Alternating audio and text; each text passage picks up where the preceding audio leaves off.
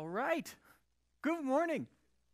And welcome to the Christian Church of Estes Park. It's great to have you today as we complete our series on the book of Proverbs today. We've been in all summer long, and hopefully you've gained some good things in the midst of that as we've gone through this summer, gaining some wisdom and putting that into your heart, your secret heart, as we go there. So I'm just going to give us a little review since this is a final sermon in the series, is kind of wrap up of where we've gone so far this summer. At the very beginning of the series, we discussed the fourfold purpose of Proverbs that the Proverbs itself tells us there in the very beginning. It says the fourfold purpose is to help us grow in wisdom, to help us grow in insight, to help us grow in character, and to help us live better lives. And of course, all four of those things are something I think we would all want to have. And so that's the intent that God gave to us for Proverbs. Hopefully, as you begin to apply this book into your life, you begin to see that. You're growing in insight and wisdom and character, and your lives are improving. And then we talked about the three benefits of wisdom that Proverbs tells us. It says this is why wisdom is so good. If we're going to grow in wisdom, what does it do for us? Well, wisdom helps us to lead better lives and a longer life, but also it brings peace, and it also generates prosperity. And so wisdom is worth the cost. It's worth going after. And so then we looked at what were the traits of wisdom. Caleb Ross came and gave us a good sermon on that. Wow, my slides are off a little bit. But it's 5 traits of wisdom. The first one is faith, that we get to see that faith is something that is a show of wisdom. The beginning of wisdom is the fear of the Lord, right? So we can't really have wisdom unless we start with faith. We also have knowledge, and one of the traits of wisdom is to continue to grow in knowledge and how we see the world and understanding of things. Another trait of wisdom is humility. It's hard to find a prideful person and say that they are wise, right? So humility, not having a bad understanding of ourselves, but a right understanding of how we fit into life. Also honor and righteous living. And then the applications of wisdom, of how we put wisdom into practice in our life. The first one is virtue. And we covered these the last month, really, the last one per week. And these are the 4 areas that we find in the book of Proverbs that it really hones in on. So this is how you can apply wisdom into our lives. And the first one, of course, is that moral and sexual purity. How do we apply virtue into our lives? And so important way that we apply that. Another one is finance. How do we apply wisdom in finance and how it deals with wealth and generosity? A couple weeks ago, Caleb gave another great message, how we apply wisdom to our language with our words. And last week, we talked about how do we apply wisdom at work, a very practical area, and it's not just our employment, but in all of the things that we do that are work. And that has to do with our work ethic, and our productivity. And so this is kind of where we've come all through. That's kind of the summary of the book of Proverbs and what it gives to us. And today we get to bring all that together, kind of full circle, on the 31st chapter as we get to see what wisdom looks like then applied. But before we do, of course, we want to remind ourselves of one last time of our memory verse. This is the key to wisdom. So if you have not had a chance to memorize this yet, please do. It's an important passage, and so here we go. Say it along with me. 3, 2, 1. The fear of the Lord is the beginning of knowledge, but fools despise wisdom and instruction. Proverbs 1:7. Very good. I don't know. Yeah, my slides are a little off today. I apologize, but what we're going to do is let's just get into the message. So let's go to Proverbs 31. If you have your Bible, let's turn it there. Proverbs 31. That's going to be the last chapter in the book of Proverbs. And this is an interesting epilogue to a book on wisdom. There's a reason that Proverbs 31 is Proverbs 31 and not Proverbs 28. It's at the end. It kind of summarizes things and wraps it all up. Now, a lot of folks, and me included, when I first became a Christian and I first started reading Proverbs, when I got to Proverbs 31, I thought it was just a description of the perfect wife, right? And on the surface, that is true. I mean, it's there. There's this perfect woman that's there. But there's something more to that. There's a reason that this is Proverbs 31. Proverbs 31 is a summary. It's bringing the whole book together. It's an illustration for people like you and me to see what wisdom looks like when it's fully applied. In fact, Proverbs doesn't just have the Proverbs 31 woman. It has 3 very important women in it. The first one that we find in Proverbs is the woman that was known as Folly. And she is a very powerful woman, and she will wreck your life. And if you bring folly home with you, bad things happen. That's what we see throughout the book of Proverbs. Folly is not a great companion. And then we have the second woman, which is wisdom. And wisdom is a fantastic companion and teaches us how to do all these wonderful things. But if you are like me, sometimes it's easy to have the head knowledge of, okay, this is what wisdom is and this is what wisdom does. But I have a hard time visualizing, what does wisdom look like? What would wisdom look like if she really came home and abided in my life? What would that look like? And so God, in his wisdom, gave us an illustration at the very end of Proverbs. And he shows us what wisdom looks like in the lives of just ordinary people when it is applied. And so if you have your Bibles, why don't you have them with that Proverbs 31. We're going to start in verse 10. I'm also going to have it on the screen, and we're going to read from verse 10 to the very end. And this is what it says. A wife of noble character who can find? She is worth far more than rubies. Her husband has full confidence in her and lacks nothing of value. She brings him good, not harm, all the days of her life. She selects wool and flax and works with eager hands. She is like the merchant ships bringing her food from afar. She gets up while it's still night. She provides food for her family and portions for her female servants. She considers a field and buys it. Out of her earnings, she plants a vineyard. She sets about her work vigorously. Her arms are strong for her task. She sees that her trading is profitable, and her lamp does not go out at night. In her hand she holds the distaff and grasps the spindle with her fingers. She opens her arms to the poor and extends her hand to the needy. When it snows, she has no fear for her household, for all of them are clothed in scarlet. She makes coverings for her bed. She is clothed in fine linen and purple. Her husband is respected at the city gate, where he takes his seat amongst the elders of the land. She makes linen garments and sells them, and supplies the merchants with sashes.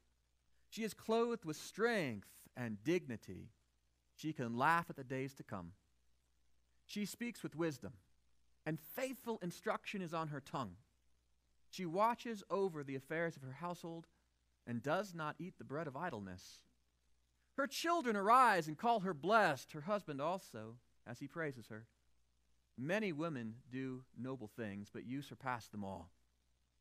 Charm is deceptive, and beauty is fleeting, but a woman who fears the Lord is to be praised. Honor her for all that her hands have done, and let her works bring her praise at the city gate. Isn't that a beautiful passage? In this passage, we get to see what wisdom looks like if it's applied in just the lives of normal people. And I love how the writer of this applies it to a very common person. This is a life of an ancient housewife. An ancient housewife who's just a common person. She's not a queen. She's not somebody of just inherent, just a lot of status or anything else. Just a normal person going about their life, doing their things. And you can see how wisdom elevates the life of this woman. And it can do the same for us. So what makes this ordinary woman so extraordinary? Well, the first thing that we see that she does is that she embraces wisdom. Right? She takes wisdom and she doesn't just say it's out there. I get that wisdom's out there. She really says, I want to be wise. She makes effort for wisdom. Remember the 5 traits of wisdom? Right? When we covered that a few weeks ago. The first one is faith. Right? Do you see faith in this woman? Yeah, and she says at the very beginning, like everything she does, she's doing it because of her faith. She has knowledge. She's growing in her ability. She has humility and honor and righteous living. Let's just look in the passage. You can see this. Proverbs 31, verse 30, it says this. Charm is deceptive and beauty is fleeting, but a woman who fears the Lord is to be praised. This woman is characterized by her fear of the Lord. She starts with faith. She finishes with faith. Her life is faith applied.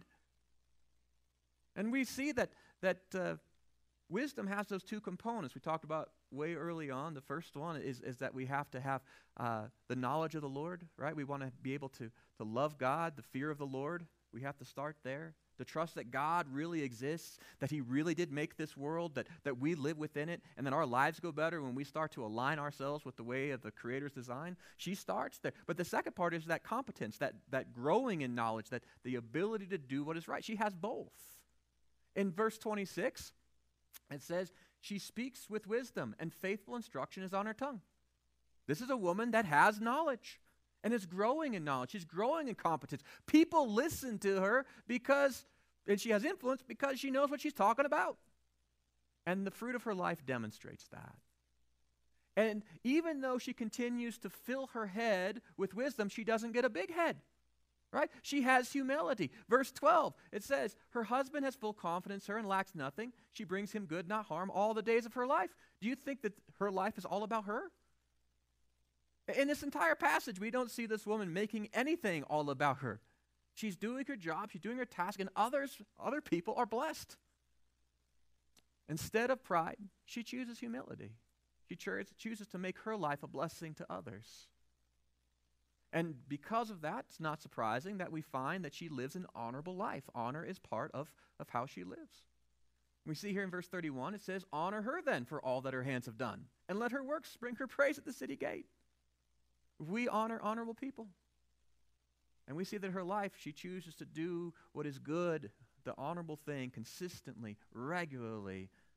Wonderful application of Scripture, of wisdom. And because she has honor, it's no surprise that her life demonstrates righteousness. In here, we see this woman she embraces wisdom, doesn't she? She embraces all the traits of wisdom. We see here exemplified. And if an ancient housewife can embrace wisdom, can we? Can it make a difference for us as well? But she does more than just embrace wisdom. She puts it to practice. She applies it into her life, right? You remember the 4 applications of wisdom we went through the last month? I hope so, because we took an entire month on this, right? Talking about how wisdom applies, right, to our sexual lives and to our moral lives through virtue, how it applies to our finances and our wealth and generosity, how it applies to our language, right, how it applies to our work. Every one of those areas you'll see that she's applied wisdom to in this passage in her life, and it makes a difference, right? Verses 10 and 11. It says, a wife of noble character who can find? She is worth far more than rubies, and her husband has full confidence in her. He lacks nothing. She's a virtuous woman, a wife of noble character. This husband doesn't have to worry, is his wife going to go and cheat on him? This husband doesn't have to worry, is his wife morally pure? Is she going to go and rip people off? Is she going to get involved in some kind of shady deals? No, he doesn't. Full confidence. He's like, I don't have to worry about my wife. She's a woman of high virtue, high moral character. And because of that, his full confidence, I don't lack anything. She is faithful to her husband. She is faithful to her family. She is faithful to her community because she is faithful to her God. And because of that, she is a blessing to each one and is blessed by each one. She doesn't just have virtue, but also look how she deals with things in her finance, how she's a good steward of her money, right? She generates her wealth through hard work, doesn't she? And we see that all the way through. She gets up early and all these kinds of things. And she's got great work ethic, and she's also a good investor. In fact, verse 16 says, she considers a field and buys it, and out of her earnings she plants a vineyard. Now that might blow your mind for some people. We have conceptions of what ancient housewives were able to do. Wisdom allows this woman to do a lot of great things. She is a very successful businesswoman. She is wise with her finances. She manages her money well. I think that's a pretty powerful thing. And because of that, there's blessing for her and her family. In verse 20, she just doesn't bring money in, but she also uses it for the way that God wants it to be used. She doesn't just generate wealth, but she generates and demonstrates generosity. In fact, it says her arms are open to the poor, and extends her hands to the needy. She is actively generous. She doesn't wait for the poor and the needy to show up to her to convince her to help. She opens her arms, she extends her hands and say, I am going to help. She looks for the need and uses the abilities that God has blessed her with, the wealth she has, to be a blessing to her community. Isn't that an awesome thing? Wisdom applied. And she's not just good with money. Right? And it's hard to be good with money if you don't have any. The reason that she has wealth, not only because she's good with it, but because she applies wisdom in her work. In verse 17, it says, she sets about her work vigorously. Her arms are strong for the task. I love that word, vigorous, right? She doesn't just kind of get there on Monday morning, punch in, I got to do what I got to do, right? I mean, there are days when you just don't want to go, but you go. Just like it tells us in the New Testament that if we're going to work like we're working for Jesus, because we are. Every day, everything that we do is an act of sacrifice, an act of demonstration of our worship to God, centering our lives on Him. If He's given you energy, use it and do what we do to the very best of our abilities. That's what she has, vigorous. No halfway, no good enough. There is no good enough. There is our very best. That's what we need to offer, and that's what she does, vigorous. She has an amazing work ethic. Because of that, we can see that as she applies that into her life, she's mastered some of those things that people with good work ethics do. The first one is she has good time and task management, right? It says when it snows, she has no fear for her household, for all of them are clothed in scarlet, right? She knows that, hey, it's summer now, but winter's on its way. There are tasks to be done, and there's a time limit. There are deadlines, and she doesn't wait to the first snowfall to have that deadline to be like, oh no, how am I going to make sure that my people are warm? When it's early on, she's like, all right, I'll make sure that I get this task done and make sure that everybody has their scarlet coat, right? And so they're ready for when it snows. She understands. She's good with her time. She's good with her task. She's faithful. And she doesn't just apply wisdom then to her work, but also even to how she lives her life, to her words. In verse 26, it says, she speaks with wisdom, and faithful instruction is on her tongue. Notice that she isn't given to lying or to gossip or to idle talk. She speaks and knows her words have value. She doesn't cheapen them by using too many. Right? She knows what to say, but not only what to say. She knows when to say it and who to say it to and how to say it. That's pretty powerful. And then as a result, people listen to her instruction. They gain something of value. This Proverbs 31 woman embraces and applies wisdom in all areas of her life. And Scripture invites us to do the same as well. But she doesn't just embrace and apply wisdom. We get to see the best part is that then she also enjoys wisdom's reward. She's got a good life, doesn't she? I mean, doesn't this sound like a good life? And remember the 3 benefits of wisdom that we started way back at the beginning? And it talked about that the Scripture says these are the benefits you're going to see if you apply wisdom. You're going to have life, you're going to have peace, and you're going to have prosperity. I want you to notice how she enjoys each one, very specifically, even in this passage. The first one is life, right? In here it says that one of the benefits of wisdom truly is life, and that includes health, but it also can be wealth and family, good relationships, and living life with purpose. I mean, this whole chapter is all about how she's experiencing all of those things, living not just a long life, but an abundant life, a full life. And she doesn't just have life, but she also has great peace. Verse 28 says this, her children arise and call her blessed, her husband also, and praises her. She has peace within her home. That's a pretty awesome thing. But not just peace within her home, she has peace within her community. The whole city calls her blessed. That's not bad. And beyond that, she has peace within her heart because she has peace in her conscience. And she has peace with God. This is a woman that is at peace with herself and the world that she lives within because she lives with wisdom. And also, she has prosperity. To prosper is to succeed in abundance. That's what it means. Wisdom is the path to true abundant success. Right? That if we want to become successful in life, apply wisdom. Verse 31, it says this about her. It says, honor her for all her hands have done, and let her works bring her praise at the city gate. This woman prospers in all the areas that truly matter. In her faith, she is growing in godliness. In her home, She is loved and she is respected. In her community, the whole town loves her. In her work, she is successful. In her finances, she is growing in wealth and generosity. If you want to have this kind of wisdom, right, we need to apply it like she has. And remember the purpose of Proverbs. This is what we want. We want to grow in wisdom. If you want to grow in wisdom like this woman does, you want to have that in your life, then apply God's wisdom to your life. Grow in wisdom. Seek it out.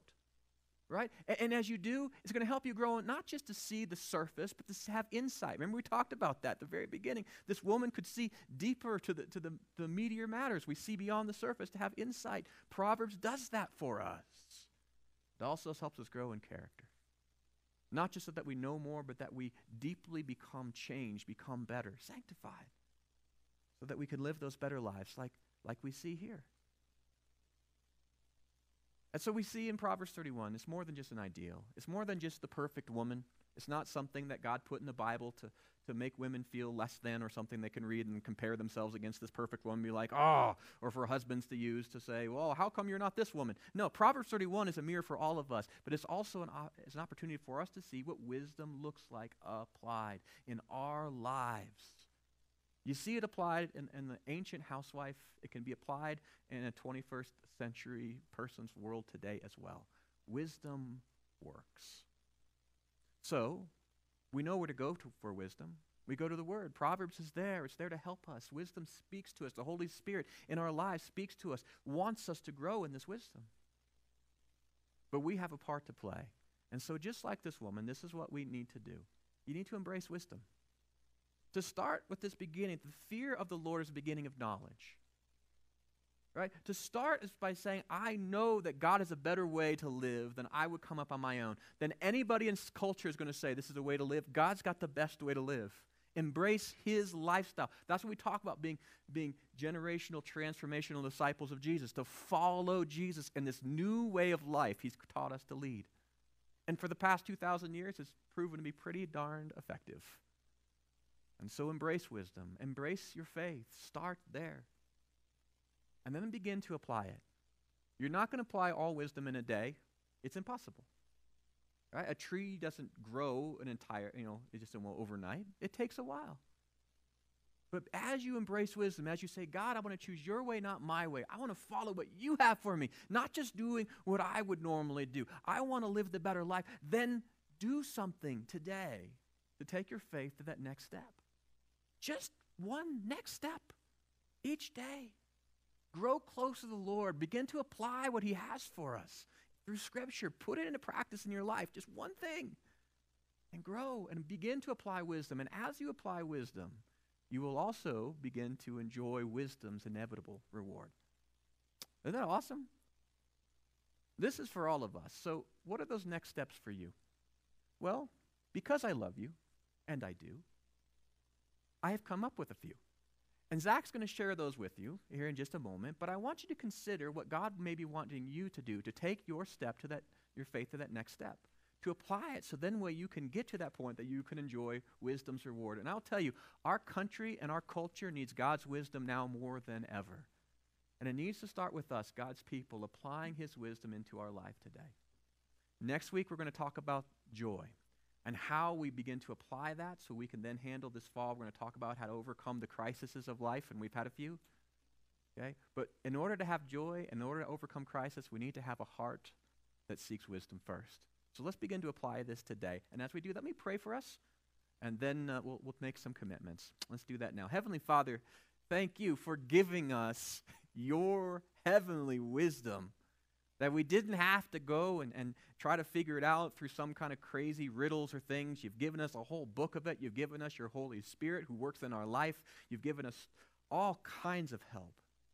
Now, Father, I pray that you would help us as your people to have a heart and a mind for wisdom. Give us a heart to embrace wisdom, to apply it into our lives, so that we would not just receive its reward, but then that reward would have its effect in allowing us, enabling us to build your kingdom, not just in our hearts and homes, but in this community and in our culture and in our nation.